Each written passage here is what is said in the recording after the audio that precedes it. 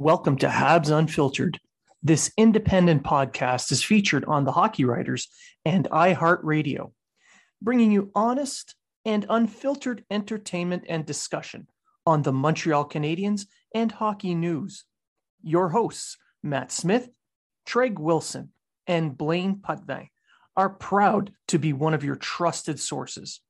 If you are talking about it, so are we.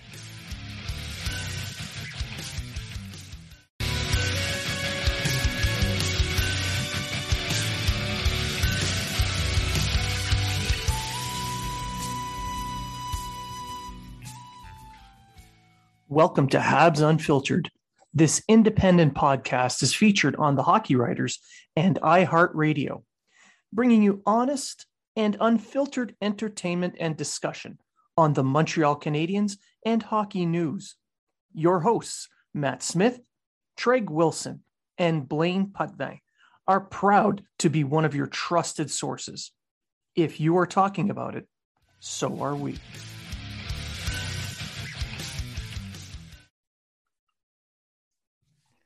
Welcome to Habs Unfiltered, episode 237. I'm your host, Blaine Putney, and I'm joined now by my co-hosts, Matt Smith. Even. And Treg Wilson. Hello.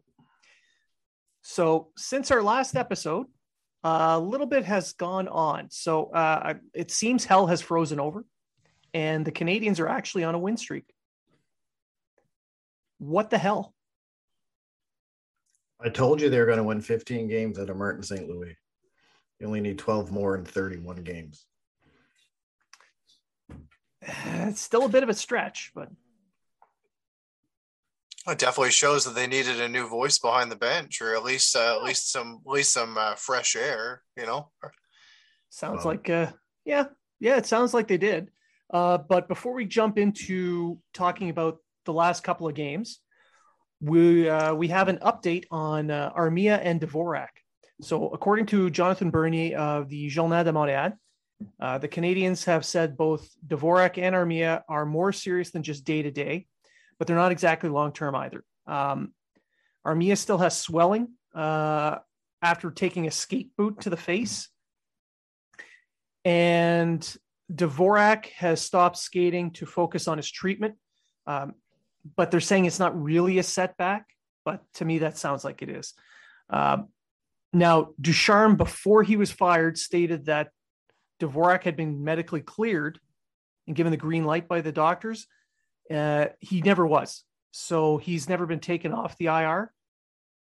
So that's a little bit of a miscommunication. That's been cleared up. So he is still on the IR. He is a little bit more than day-to-day, probably week to week is my guess for these two guys. And that's where we are with them. Now, on to the last couple of games. The Canadiens are on a 3-game win streak. They beat the Islanders for their second win in a row. They won that 3-2 in a shootout. And then they beat, a beat is a term, more dominated, like a dominatrix in an Amsterdam brothel. They dominated the Leafs 5-2. So let's start with the Islanders game. Matt, what were your thoughts on the outcomes from that game? For me, it was the performance of Andrew Hammond. That was the biggest standout. I thought that he played great for a guy that hasn't played in the league for 4 years, and felt incredible for the guy. 1.85 goals against with a .938 save in your first game back is, especially with we'll call it a fragile team in the Canadiens right now. But as it was said in the opening, they're definitely growing and getting better. But yeah, I felt fantastic for the guy, and I thought he played a fantastic game. Overall, the game itself, that top line of Suzuki, Caulfield, and Anderson, they played a great game. And it showed even more in the Leafs game. But the big things for me are I'm going to say the kind of the new look team right now under St. Louis and the players that are really starting to flourish under his command, guys like Petrie, who picked up a goal, Anderson, who picked up another goal and then picked up a few against the Leafs, Caulfield with the successful shootout attempt, and then Pitlick for, a guy that I did not pick to go in the shootout to make an aggressive move like that and pick up the winner. We're seeing a team now that's competing a hell of a lot more. Either team could have won that overtime. And we're seeing a team that's not playing just defense and, we got the point. Let's play defensive hockey until we possibly get to a shootout. They're starting to play with a little bit more focus and a little bit more determination. And I think it's going to bode well for this team going forward. St. Louis has basically taken on the same thinking process when it comes to overtime as his former coach, John Tortorella, the safe as death mentality. So he's going out with guys that he knows can skate and shoot. Yep. He's not playing it safe like Ducharme or Julian did. Yeah. Putting out defensive specialists. He's putting out guys that can move. But the thing is, we still saw Sherratt in the game, and I believe that's a little bit more. And the last two games, I believe Sherratt's looked. He's looked pretty good. He's getting showcased hard. And he's definitely getting showcased. And I think that was the reason why, to say this is what he can do. This is what he can bring to the table, especially since he's playing on the right side as a as a left-handed shot, right? I think St. Louis in the Islanders game anyway, St. Louis did exactly what everyone wanted Ducharme to do when he took over for Julian, as that quit especially in overtime, quit playing it safe. You already have the point. Why are you trying to save the point? Like you're playing like it's near the end of a game. You're trying to get it to overtime while already in overtime. Yeah. And to do it that way is just ridiculous. Like you're either going to win or lose. You have the point. You might as well go for the win. The worst that's going to happen is you just don't get the extra point. What I really like about Martin St. Louis, and it goes back to how well Andrew Hammond played, is the way the defense is attacking the forwards and the offense. They're not giving them the time and space to make the proper moves, to make the right passes. You're seeing less cross-crease passes. You're seeing less, high danger chances, right? High danger chances in the slot, because they don't have time and they're rushing their passes and they're rushing their shots. I'm not downplaying what Hammond did. Hammond had an excellent game, but a lot of the shots they lower the high danger shots coming from the slot, and it's helping Montembeault. And they've been doing that since St. Louis kind of took over. They're just as St. Louis had said, we can't put everything together and say we got to change this, and this. So we're focusing on one thing at a time. And as we progress, all those things will come together. And he's really simplified their game plan on the defensive side specifically. It's like coaching a peewee team. It's identical to that. I'm going to teach you how to do this. Yeah. And then the next game, that's what you're going to do. We're not going to worry about the other stuff. Don't worry about that. We'll figure that out as it comes along, but we're going to worry about this. And sometimes that's what you got to do, even at the NHL levels, just simplify things, put it down there. And we've seen what's happened with the goaltending and how Hammond played, and now how Montembeault's looked in his last two start with a win against the Blues and now a win against the Leafs. Yeah. The simple fact that Montembeault looks more at ease physically, because he was playing hurt for a little while. So now it looks like he's kind of settled down. Hammond coming in means that they're not relying on Primo, who was clearly out of his element and just could not handle the NHL game yet. He's not ready yet. And to put him into that situation was doing him a disservice and not helping the team whatsoever. So you got goalies who are not making saves. Then you're down 2, 3, 4 goals in the first period. There's no way you're coming back. And of course, the team crumbles after that. Now, the goalies are making those key saves. You're only down a goal, maybe still tied, maybe even up. I mean, the last 2 games, the Canadiens have scored first. So it's a massive, massive departure from what they had prior to St. Louis' arrival. Absolutely. And not just that is if you go back even to their first win under St. Louis, the overtime win, if it wasn't for the extra effort that everyone's putting in for the full 60, the Gallagher stopping the empty net goal, and then Caulfield go down and score it. If you didn't really see that near the end of a game under Ducharme, and I'm not saying, I mean, Gallagher probably still would have done that if he had the chance, but you're just not seeing the effort. You're not seeing a 60-minute effort you didn't see a 60-minute effort under Ducharme, but under St. Louis, it seems like everyone they want to win the game for him. Like and look at Romanov. Romanov's now not afraid to mess up. Like he's not, he looks a little bit more relaxed on the ice.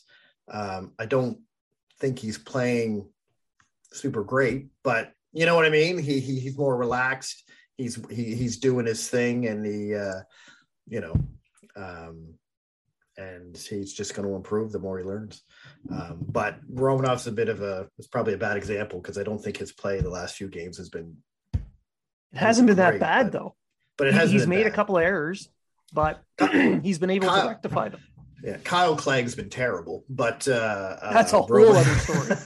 But Romanov is, and the younger guys like Caulfield, he's up in the first line now. I mean, we might as well get into the Toronto game. I think that's where we're going next. Yeah, we're going to step to the Toronto game here. We'll talk about lines and stuff a little bit after, but we'll just discuss the game itself.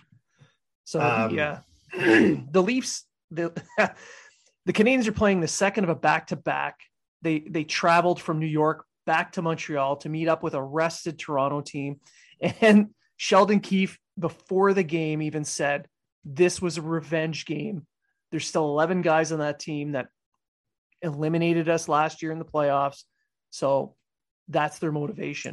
And then they come in and do what? They get spanked. It's I don't know. It's not like the Canadiens were, just suddenly turned into the Harlem Globetrotters here. The Leafs played like hell. Marner showed up, but he couldn't produce. Sound familiar? Spezza showed up. He was actually trying, but he couldn't produce. But he got an assist though. And then there's Matthews, who was completely invisible unless he was getting his pocket picked on the blue line, which happened 3 freaking times. So that team is so broken and lacks spine. There is no way that team as it is going to be a threat. It just can't be. Especially if you, go ahead, Matt. If they've got to play, say, Tampa or Florida in the first round, done. They just got killed by the 32nd place team. Especially if you have a guy like Muzzin that's going to be out long term. Yeah. That's the big part right there. Yeah. However, if it's an LTIR situation, and we're not going to get too deep into this, if he gets thrown an LTIR with the trade deadline coming up, they might be able to use it to throw that around. Yeah, but who are they going to get in the playoffs to replace the grit of Muzzin? Sherratt. I don't think they're in on short. They got that Russian guy. They got Labushkin, yeah. I think they're going to go after Braun. To be honest, I think they're going to take a look at Braun out of the Flyers. Whoever they get, they need to get someone with some grit, some spine, because they lack that jam in their game. But they need more than one person with grit and spine. That's going to change. Yes, that's true. And they need someone that can play on the top 4 or the top 2 lines with grit and spine, and not like a Wayne Simmons who plays on the 4th line and only comes out. Nick Foligno, he would have taken out Weidman last night for Muzzin falling into him. He would have asked him at the face-off if he wanted to go. That's what he would have done. Yeah. I'm not trying to make a joke there, but I honestly hope Muzzin's okay, of course. Yeah, that's the thing. We do hope he is going to recover quickly. But that brings me to Spezza and his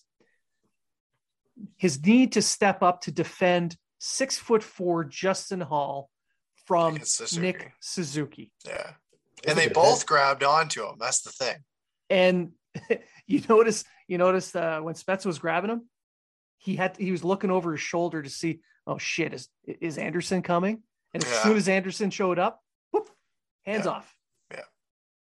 Well, And that's the key to, and you said we're going to get lines later, but that's the key to that line is Anderson's given Suzuki and Caulfield so much space to move around that is actually creating more space for Anderson, as we saw last night. Yeah, when he skated in for that second goal, yeah, absolutely. Because Caulfield is controlling the play in the offensive zone. Like he looks like what he did in Wisconsin. Like he just gets in there and he's like, all right, I got the puck.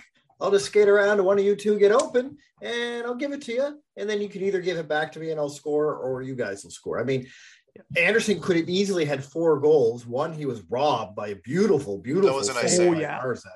That glove save was impressive. Yeah. And then the other one, they went on the 3-on-1 but Muzzin got hurt. So they blew the play down, which to me is perfectly fine. I had no issue with that ref call. Well, some people on Twitter were upset because the Montreal breakup, but it's an injured player. And the guy's out cold with his eyes open and he's blowing bubbles, for God's sakes. You gotta call that. You have to. It's not a playoff game. Let's not get overzealous. But I want to mention you mentioned Caulfield and how he's looking like he did in Wisconsin. That's the beauty of St. Louis' basic plan. His so-called, the quote-unquote concepts. He's allowing the players to play to their strengths, to play their styles, what they know, the things that got them to the NHL, to play in those ways. And that's why we're seeing Caulfield start to really blossom now under St. Louis versus Ducharme, because St. Louis is allowing him that creative license. Yeah, exactly. And then he put Anderson and Suzuki with him. Now, in all honesty, right now, Suzuki's just kind of the third guy on the line, which is impressive to say considering how well he's been doing. Correct. And, he hasn't really gotten a lot of points. I think he got 1 assist last night. Yeah. He should have had a couple more for sure. Yeah. But the way Anderson's just freeing up the space for Caulfield, who's dragging a couple players with him, which is frees up Anderson on the other side. He's just passing the puck over, or Anderson. And I mean, what a 3 beautiful shots by the two of them on all their goal. Well, I mean, Caulfield's going, I'm not sure where Marzik was kind of going there. He expected him to go short side, but then he placed it far side. And then he was still sliding over in the corner by the time it went into the net. But then, but it's just been great. And Huffman had a beautiful goal too that just went over on the far side over on his shoulder. So if there was one goal that Mrazek would have wanted back, it was that one. Yeah. But I mean, I'm just so impressed with how, win or lose, I say 15 games, but it's probably going to be closer to your 9, maybe 10 or 12. But, I say 15 to be on the happy side. And anyone worried about them falling out of the top 5, they pretty much got to play 700 to get into the 6th last place, and they're not going to play 700. Let's just keep in mind that the team right now is at a 255 point percentage. If they go 500 the rest of the way, they got 31 more games. If they go 500 in those 31 games, meaning they get 16 points, so it's a little over 500. They get 6, which is 8 wins. They get 8 more wins. They're still at worst in 30th place. For 31 games, they'd have to get about 15 wins. We're looking at a top 5 pick regardless. Yeah. And but still, even with 15 wins, you're only getting 58 points. A lot of people are talking about that the draft falls off after Shane Wright. I don't believe that. I think there's some skill there, and I believe that whoever they end up choosing in the draft, whether it's number 1 or number 5 or whatever it is, I think they're going to do very well. The top 5 in this draft is going to be a game changer. Anyone you pick, Logan Cooley, Slafkovsky. Yeah. Nikach, Kemmel. I mean, all types of players that the Canadians desperately need in their system. So it's not really going to be an issue if they finish in the top 5. And you only have a 21% chance of winning the lotto at last place anyway. So, I mean, and only 7 teams who finished last have won the lotto since 2006. Yeah. The thing for me right now is, like, I know a lot of people want the Canadians to continue losing to get that best opportunity to get the number one pick, because obviously Shane Wright's going to be the guy that's going to go number one. However, if we're looking at a rebuild or aggressive retool, whatever we want to call it right now, especially if they want to keep St. Louis behind the bench, you want to continue to play for your coach. You want to continue to play hard. And if they do bring this young guy into the lineup, let's just say that it's Shane Wright. Well, you want that player to be able to jump into a team that's already established a little bit of a winning mentality under that coach, that's seen some positivity, and then it's not just kind of like limp into a new season. You want to kind of build that up, and then now we've got this shiny new player. Yeah. Well, like, I don't want to see a team just like tank just to get the number one pick. And like, we were all at the draft together in Buffalo when Matthews was drafted, and there were people with signs, embrace the tank and this and that and whatever else. And like, if Montreal is to get the number one pick, it is what it is. They didn't tank to do so. They did not, it's not like they didn't put out players to play the games. There was injuries, there was COVID, there was this. I'm not trying to make excuses, but they didn't just say, well, we're just going to field an AHL team because we have to. They're not embracing losing. No. That's the difference between what the Canadians are doing now with St. Louis versus what Toronto did. Now, Toronto is pointed to as a successful rebuild, but I'm going to ask, what has Casper the Ghost? What has Matthews done in the playoffs? Nothing. I call him Casper because he's invisible in the playoffs. Okay. You don't want a team that embraces losing. You want a team that demands winning, at the very least demands a full effort. And when he walked into their system, they weren't at that point yet. So that wasn't forced on him right away. That's right. He was just given this superstar, rock star status without having done much of anything. I mean, he is an insanely talented player. Yes. But there's that little bit that you need in the playoffs for the success. So which would you rather have? The first overall pick with an insanely talented player, or a team that's actually won some playoff series in the last, 18 years? I'd rather the playoff series, but while Leafs fans will say if you're not winning the cup, it doesn't really matter. Yeah, sure. But you got to learn to win before you can actually get to that cup. And that's why I'm not upset that the Canadians have gone this way to bring in St. Louis, to bring in this some accountability, and to try and wake the team up, and mostly for the development of the players. Yeah. What I like too is Gordon and Hughes have said we're not playing to finish last next season. That's not our goal. And they said we're not trading this person unless we get the offer we want. We're not trading that person unless we get in other words, they're saying we're not saying we're going to trade anybody. Like a Sherratt's probably a given just because they don't want to lose him for nothing. So, UFAs are a given, but you take a guy like Lehkonen and Petrie, who've been on the trade market, Dvorak, Anderson, Drouin, they're not going to trade these players unless they get the offer they want. And from what it seems to me is this is what we want. And now their team's like, well, I don't want to give that up for that guy. And they're like, oh, well, see you later. Cool. Have a nice day. Cool. Because St. Louis right now is going on about Anderson and how important he is. I don't think Anderson's on the block. I don't think he is either. I don't think they're taking calls. And like you said, they have a price that they have set. Yeah. You're going to take calls on everyone. Every GM's going to do that regardless. But I think Anderson's a bit, they even said in the thing that they really like him. They would like to, he's the type of player they would like, and he's the type of player they want. Big, fast, mobile.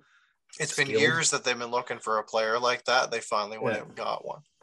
I'm not saying they won't trade him, but what I'm saying is like what you had mentioned, Treg, they have a price. If they get what they want in their price, and I'm fine with that. If the price, they get exactly what they want in their price, and it's good for the team, which I'm assuming I'm guessing it would be insanely high.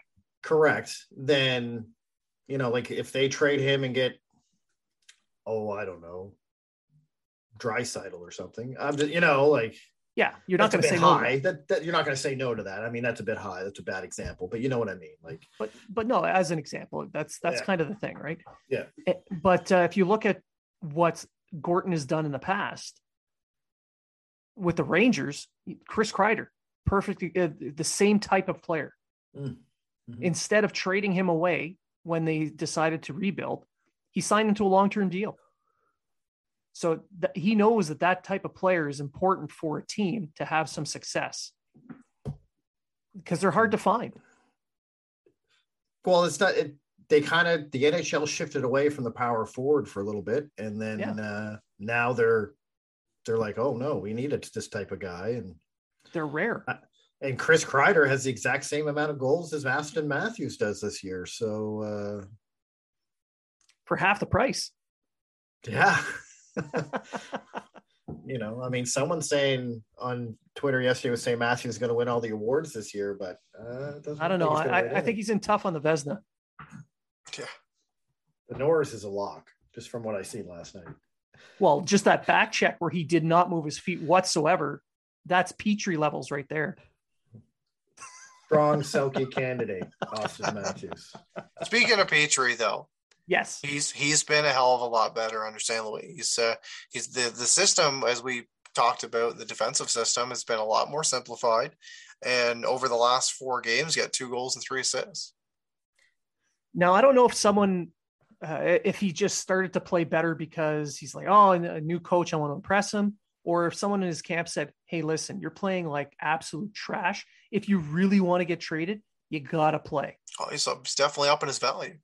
I'm going to throw another conspiracy theory in there. I think him and Ducharme just didn't get along. And that could be it too. Didn't listen to Ducharme. That's on because he's night and day since Martin St. Louis took over. Like it was almost like a switch. I mean, it could be what you say. Someone saying, "Hey, you're playing like shit," but everyone's already been saying no one's going to look at this season. The team's terrible. Now, if the team was in a playoff race and he was playing this shit, then yes, they would be like, oh, well, I don't know. This team's playing pretty good and you're not.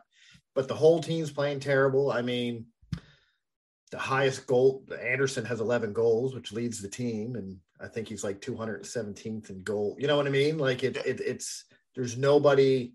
It's historically bad. Suzuki has 30 points and he leads the team in points. And, it's historically bad. But his play under St. Louis, it's just night and day to what it was with Ducharme. I mean, he's still the same defensively. Let's be honest. Petrie was never. He wasn't really a Norris candidate. No, he never was. He was a Paul Coffey for the Coffey Trophy. He was a candidate for that because he was scoring points. He's the kind of guy that really thrives as a number 3. But just cannot shoulder the burden of a number 1. No. He was a good number 2 with Weber, especially when he was playing with Edmondson because he had somebody to play the defensive role. But I look at him as a number 3 when you say that because I take the 2 guys in the top 2 lines as 1 and 2. That's just the way I look at it. Yeah. So Weber with whoever, Weber with whoever, second pair. Yeah. But because he's not up against the top guys every time. It's just every other shift. Yeah. And that makes a difference. It really does. It does. I mean, who's he? Oh, Kulak. Yeah. Mm. There's another guy getting traded. I can see it. Absolutely. I can see absolutely on. Sherratt, Kulak, and Lehkonen for all the Rangers prospects and picks. Every single one. Every single one. You heard it here first. Before we get to the rumors and stuff, we'll get into that a little bit. I wanted to talk a little bit about Rem Pitlick. Yeah. Now, Treg, you made a very good post on Twitter last night after the game, talking about the Calder Trophy and where the guys are in points. And you pointed out Rem Pitlick is 10th in rookie points. That's after last night's game, after he scored his goal. He's 10th in rookie points. Mind you, he has 20 point, or I have to look it up. What does Rem Pitlick have? He's got points. 19 he has 18. points. Yeah, 19 points, and the leader has 30. He's 20 points behind. But still, he's 10. Still, I didn't think Rem was a rookie. I thought he was a rookie last year. So I didn't realize that he had played that low amount of games, because he's played with Minnesota the past 2 seasons. He just didn't play 25 games. So, but technically, so he's still a rookie. And he was just a waiver pickup. It cost him nothing. A waiver pickup. Cost him nothing. He had 8 goals when he came to Montreal. I think he came to Montreal tied in the lead in goals, or second in goals or something when he got there. I like the kid. I don't think I think he's a fringe top 6 guy. I think he's a third line guy at best. But I think he excels on a fourth, but he could play on a third.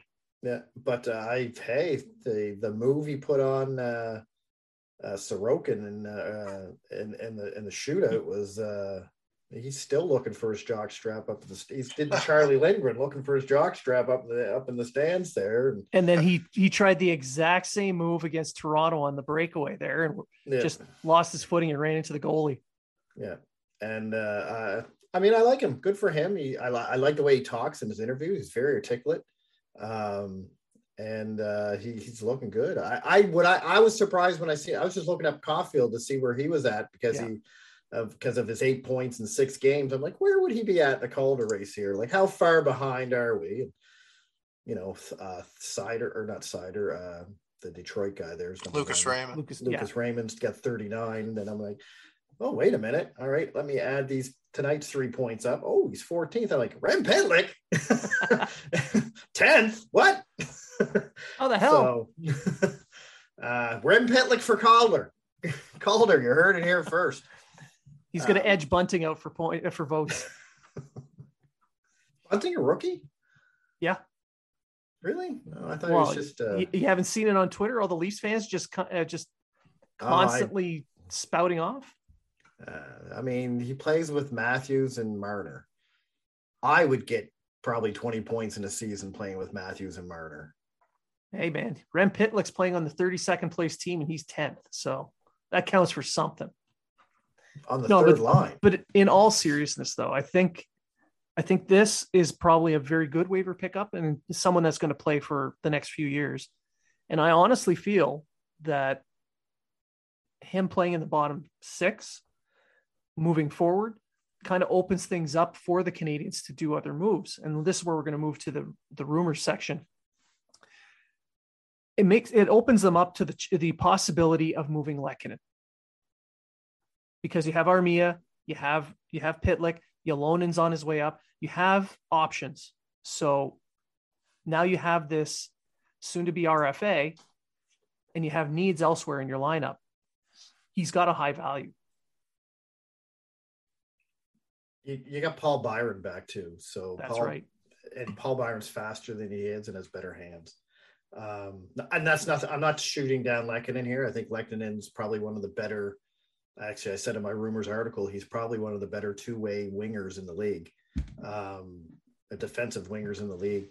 And there's people calling for him. And I know a lot of people want to keep Lehkonen on the team. They like him, and I don't blame them. I really don't. But he's going to want a longer-term deal. This is his last year of RFA, so he's going to want multiple-year deal, not just a one-year get-me-over deal. I don't think it'll be a whole hell of a lot of money, but he's 1.76 now, I think, or 2.3 something, 2.3. So he's probably going to want around 3.5 maybe. 3.8 like Armia. Yeah, which would be fair. Which would be fair. So yeah, I'm okay with moving. My thing is Ylönen. I think you need to make a space for Ylönen next year. I think he's getting close to being NHL ready. He has that great one-timer that he has from the Ovechkin spot there. Yeah. And you have a guy like that with a guy like Rem Pitlick playing on the bottom 6. Now you have a little bit with Byron. Now you have a little bit more offense on your bottom 6 with defensive responsibilities. So he's not. I have no issue. Yeah, I have no issue moving Lehkonen, and again, if the right deal comes along, I'm pretty sure he's going to. I think he's going to the Rangers, but if the right deal comes along, he's gone. It's possible. It's possible. Like I mentioned last week on our show here, Washington has been scouting the Canadians pretty heavily, and I mentioned that perhaps they were willing to pick him up in return for that goaltender, Samsonov, that they were shopping. And it came out yesterday that is indeed the path that it's rumored to be. So I wouldn't be against that. If Price is going to be out long term and you're not sure what's going to happen, you're not sure about Primo anymore, one or the other, why not? Why not trade him for an up and coming goaltender who's 24 and is slated to be a starting goaltender? And then you got freedom to maybe even deal Allen at the trade deadline and get even more assets. Or in the summer. Or in the summer. Yeah.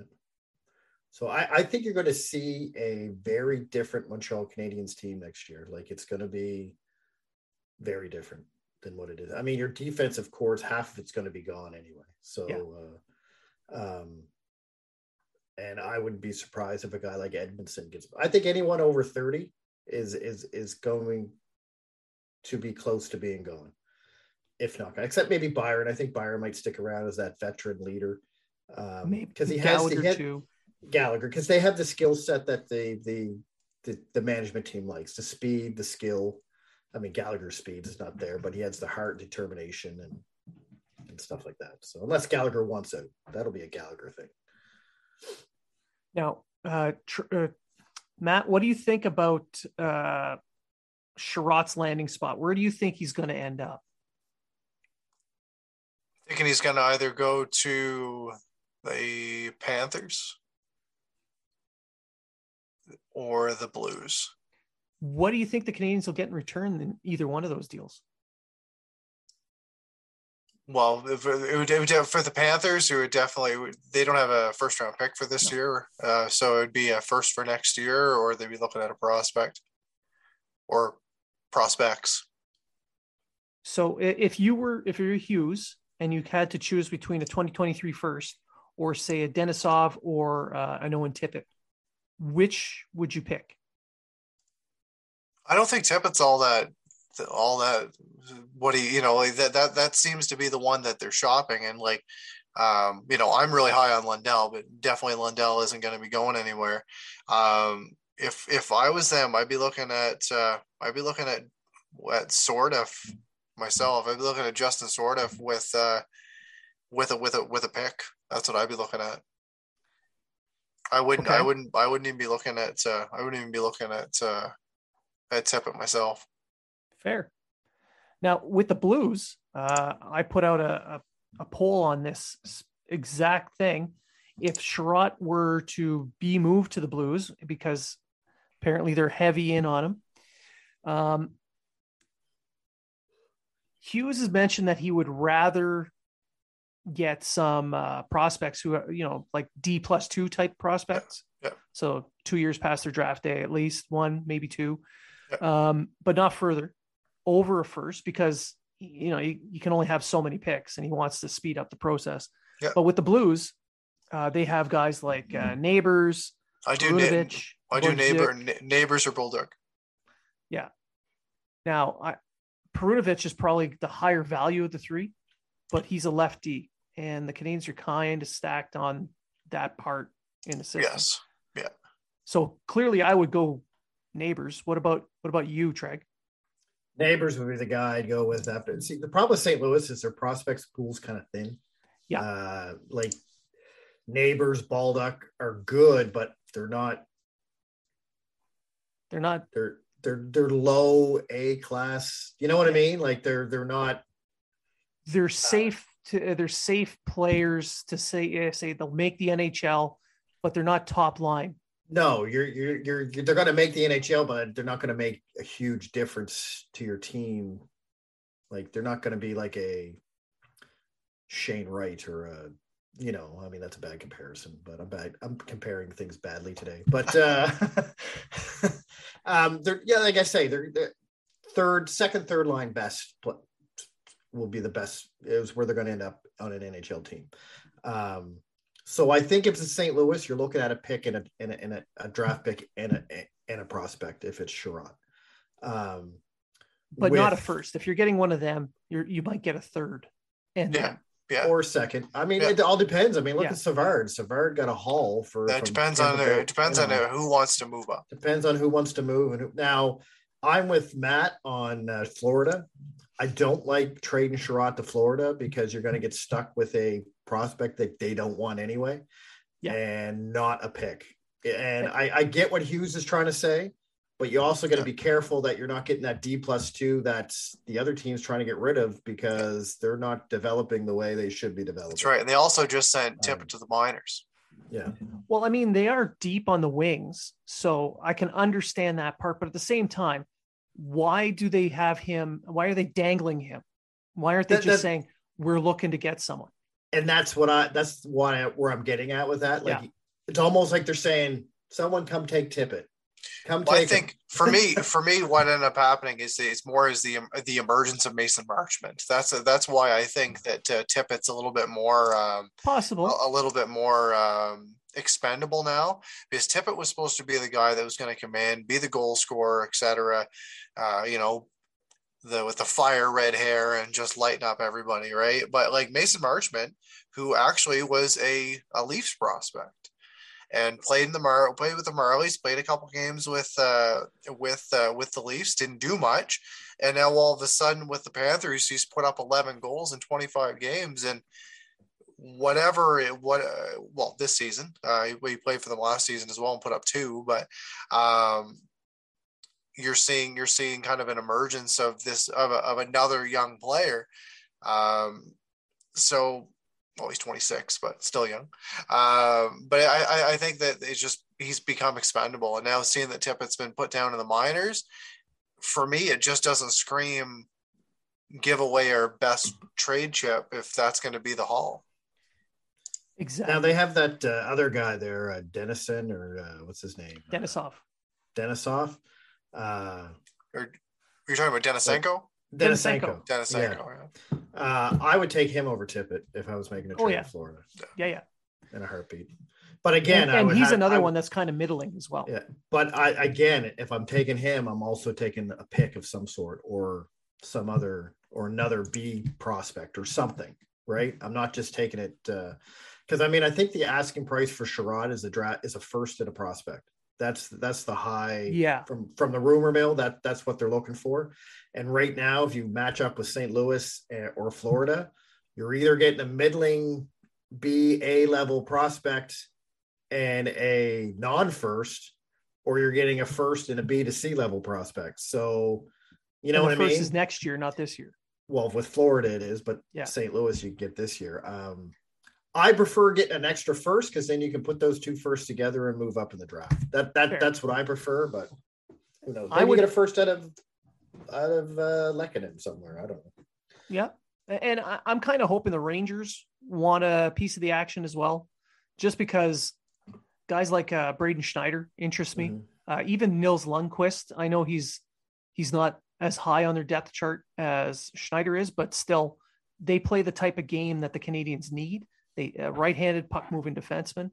And I know there's a lot of talk about Kravtsov, but like Lias Andersson, when he was traded to the LA Kings, the asking price in return is essentially a second-round pick. So you could possibly get a Nils Lundqvist and a Kravtsov in return, because that's basically a first and a second. Well, I mentioned in my article that you could package Sherrod and Lehkonen to the Rangers. You could. And get a first Kravtsov and another prospect. Maybe a Lundqvist or something. A Lundqvist. And that's kind of who I'm like. I didn't look at Schneider. I think Schneider would be too high for that. But I would think that that's who they'd be aiming for because Gordon likes him that much. Yeah. And the only reason I think Kravtsov, I'm almost convinced Kravtsov's going to end up in Montreal, is because Gorton and the Bobrov's the one who scouted him. He's the one who told Gorton. And I'm not saying Kravtsov is, because what was he picked 9th, I think, or something like that. I'm not saying he's going to turn out to be this superstar guy. I don't think I actually don't think he will. I think he's just going to be a mid-level second, third line player. But For some reason, I think he's going to end up in Montreal. I see him. His numbers in the KHL aren't that great. They're not advancing to the levels that they would hope, especially for someone who's going to be needing a new contract. He's just finishing off his ELC and needs a new contract. I see him more of a guy that could kind of hold on in a second line. He's a big guy. He could skate. He's actually a good skater. So that kind of fits the plan that they have. So yeah, I could see it. But if anyone's thinking they're going to get a 25 goal scorer out of this, they're going to be mistaken. I think this guy is at best 20 goals, 50 points kind of guy. You got to look at the KHL. If they know you're not coming back the next year, they don't really play you either. True. That's what they did with Romanov. But they don't need him to be a 25 goal scorer. No, they just need a little bit more help along the wings, because depending on what they go with in the draft, like whatever their draft plan is, are they going to be drafting a centerman in those first two picks? And, you're projecting a couple years down the road when that centerman shows up, does he have the wingers to play with him?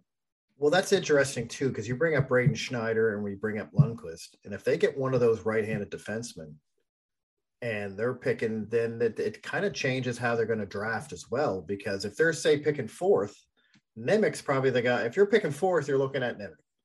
Or Savoie. Or Slavoski. Yeah. Slavoski could go second because he had a monster Olympics. Yeah.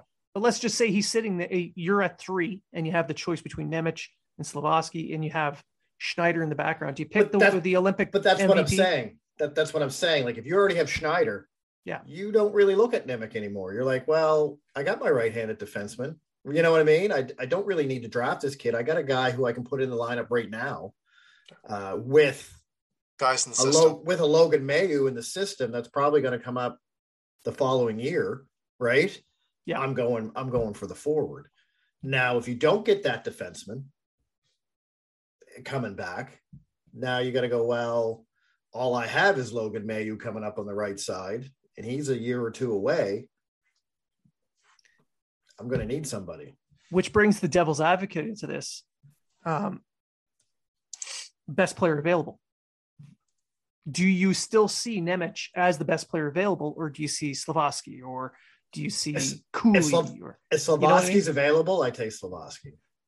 I would 100%.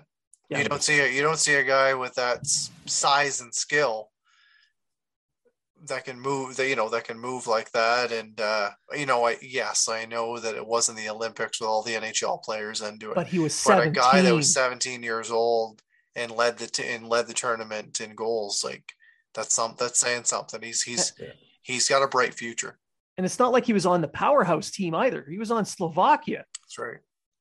Like even with no NHLers, Slovakia is still pretty low. I mean, they had a better outcome because there were no NHLers there. And because Slavoski got them there. That's right. And he earned what he got to be the leading goal scorer in the Olympics, getting the Olympic MVP. He got this team to where they were at 17. So I can see them saying, I've got this right-handed defenseman, and I'm not 100% sure which one is the better. Am I going to pick Nemec or am I going to pick the other Slovakian? It's one or the other. And you're like, well, I got a lot of depth on right D, so I'll give that slight edge to the winger. Well, I think in that case, though, the winger has more than a slight edge. If Slavoski drops to 4, I think you have to. Yeah. If that's your debate, that's. I'm riding the Slavoski's going to go in the top 3 anyway. So Montreal's not going to be outside the top 3. No, and that's what I'm saying. Like if Montreal's taking right if they pick first, guaranteed. Yeah. Whether Grant hates them or not, they're taken right. And you have to admit, when a draft comes up, the big name that everyone talks all year about going first, takes a lot to bunch him off. He's going to go first. Yeah. I mean, unless he really drops off a cliff, which He kind of did it the first not. year. But there's going to be this. There's going to be people now. But there's going to be people next year. They're going to dissect the hell out of Connor Bedard's game as well. Even though he'd probably go number one in this draft. Yes. But Bedard never missed a full season either. He went to Europe and played. That's true. And a lot of people missed a whole year. He did. And I think that's why it took him a long time to get his game going. Yeah, and he didn't even finish his first year because COVID shut the season down. Right. That year he had 39 goals, and he was probably going to break McDavid's goal scoring record for a rookie. Yeah. So, and all of that is to say, I still see him as going number one, no matter who has that pick. I still see him going number one as well. Yeah. So, I mean, top three, you take best player available. I don't give if they finish second, then I go, well, who's better, Cooley or Slabowski there? It's not as clear cut as it was 2 weeks ago. But you kind of want that problem. You kind of want, do I want this guy or this guy? Either way, I'm going to work out, but who's going to be the better one? Which brings us back to the point of St. Louis coming in and providing a little bit of a bump so that these young players that are already in the NHL develop a little bit more. Because whether you finish first or whether you get the first pick or the third pick, you're getting a good player. Yeah. And then Marco D'Amico. Marco said that when he was talking, he's saying, listen, no matter who you get in the top five, you're getting an NHL top line player.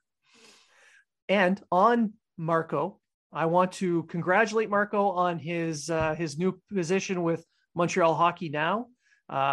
Congratulations, Marco. I know you've been working towards this, and it's great to see good people get rewarded for their good work. So congratulations. And remember us little guys, Is this why we never get rewarded for anything? That's right. Oh, okay. I want to say, while we're doing shout outs to McLean's Pub, Stuart Ash, and he posted a picture of Habs head coach Martin St. Louis dropping by McLean's Pub. Yeah, he had lunch there or something. Yeah. Shout out to McLean. Yeah. And while we're talking about McLean's, we will be at the draft in Montreal this year, and on the Saturday following the draft, maybe not Matt. Matt. We'll see. We'll Zoom call him in, but the rest of us will be there. We'll be at McLean's Pub with Stuart, hosting a Habs Unfiltered post-draft party. We're inviting everybody to come meet us there. Feel free to come in, buy as much Jameson's and Labatt 50 as you want. We are not helping with that. That's on you. But if you want to buy us some. You can buy us a beer. Absolutely. I may drink that day. I'm totally drinking that day. Might. We'll see. Week. I'm totally drinking that week. We'll see. All right. So I want to finish the show off here with something decent. You were talking about, we only got a few more minutes, but talking about St. Louis again. Do either of you, and I'll start with you, Treg, feel that the interim tag is basically lifted and this is St. Louis' job now? No. I think he'll be interim to the end of the year, and if he stays on, it'll be like a 1 or 2 year deal. Okay. Matt? Not yet. I believe that what's going to happen is they're going to look at the players that have really thrived under him. They're going to look at the people that they bring out, or the people that they traded off and what they brought back during the trade deadline, and see how the team reacts after the deadline, and see if they're actually still playing with pace and still playing with a purpose. And then they're going to reevaluate. And I agree that it'll probably be, I go with it. I'd say a 2-year contract, because I think that for myself, I think that's going to be an attractive deal for St. Louis. I don't know if you would accept the 1-year deal. No, I don't think so either. I think we're only 6 games into his tenure. The team has looked really good in those 6 games. I don't know if it's just the players wanting to impress their new boss, or if it's something more. But by the end of this regular season, if they continue in the manner they are, I can see the interim tag coming off. I'm tired of hearing the Rod Brind'Amour comparisons. This is not it. He's not the same kind of coach. He's just a shorter guy that took care of his body. That's really the only comparison. Rod Brind'Amour was an assistant coach for 7 years in the NHL. Exactly. He kind of knew what he was doing when he got in. Not saying Martin St. Louis doesn't know what he's doing, but he clearly had a plan in his pocket, ready to go if he ever got the chance to join an NHL team. He said so himself. He said, I've been sitting down formulating a coaching plan for the past 10 years. Yeah. And saying, you know, I think this will work. I think this will work. And I'll tell you right now, there's not a chance in hell that he's not talking to Torts on a weekly, every other day basis, getting advice. He has a lot of connections, a lot of friends. I am absolutely sure he talks to people that he trusts. If the team continues in the direction that they are now, I would not be surprised to see him get a contract offered to him. Now, let's keep in mind, that doesn't mean he's going to want to stay in Montreal. Maybe another team offers him a contract. You got to remember, he's free agent. So does he want to stay in Montreal and continue with what they're doing? Or does he want to try something different? My guess would be that he wants to stay. If he does well here, he'll want to stay here.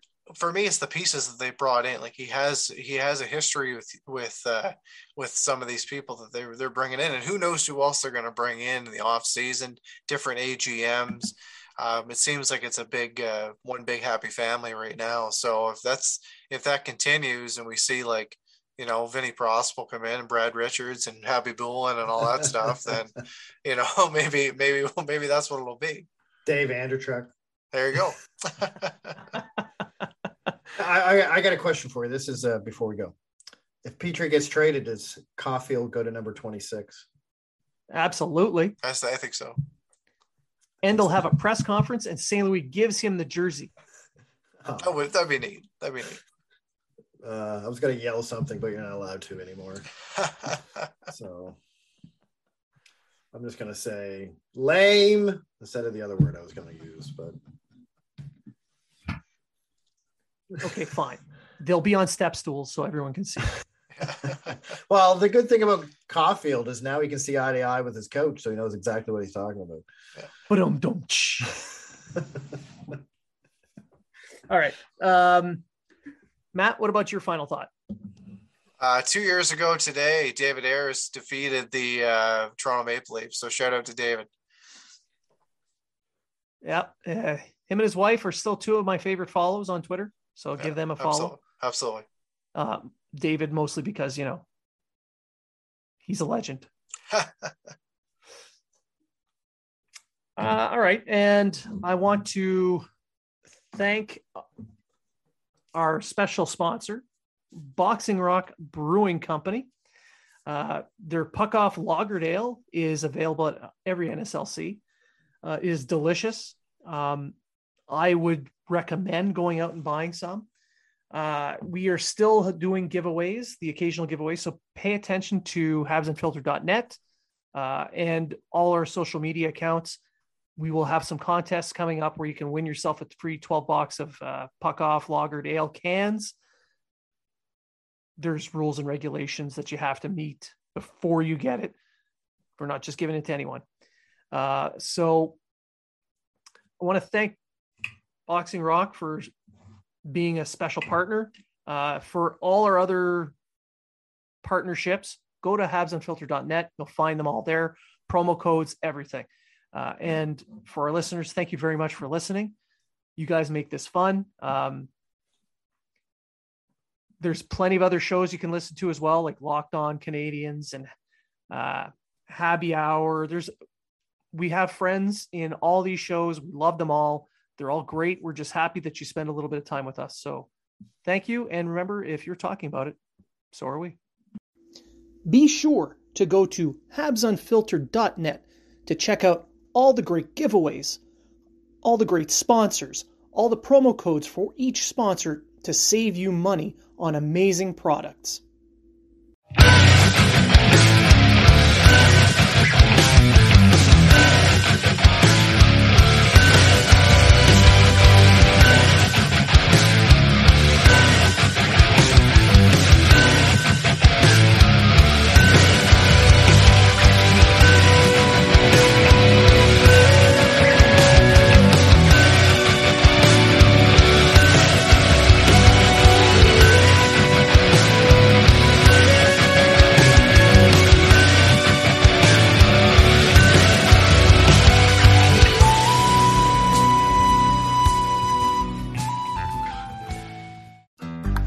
looking to make the most out of this life and optimize your personal wellness? Then check out the Natural Man Podcast. Join me, host Mike C., as we explore all areas of human wellness, physical, mental, and emotional. Learn strategies to optimize your own well-being and be in the driver's seat of your own health. Remember, your doctor works for you. Learn biohacks, neurohacks, ways to improve sleep, and ways to optimize your body and your mind. Check us out on Apple, Spotify, the Fountain app, and at naturalmanpodcast.com.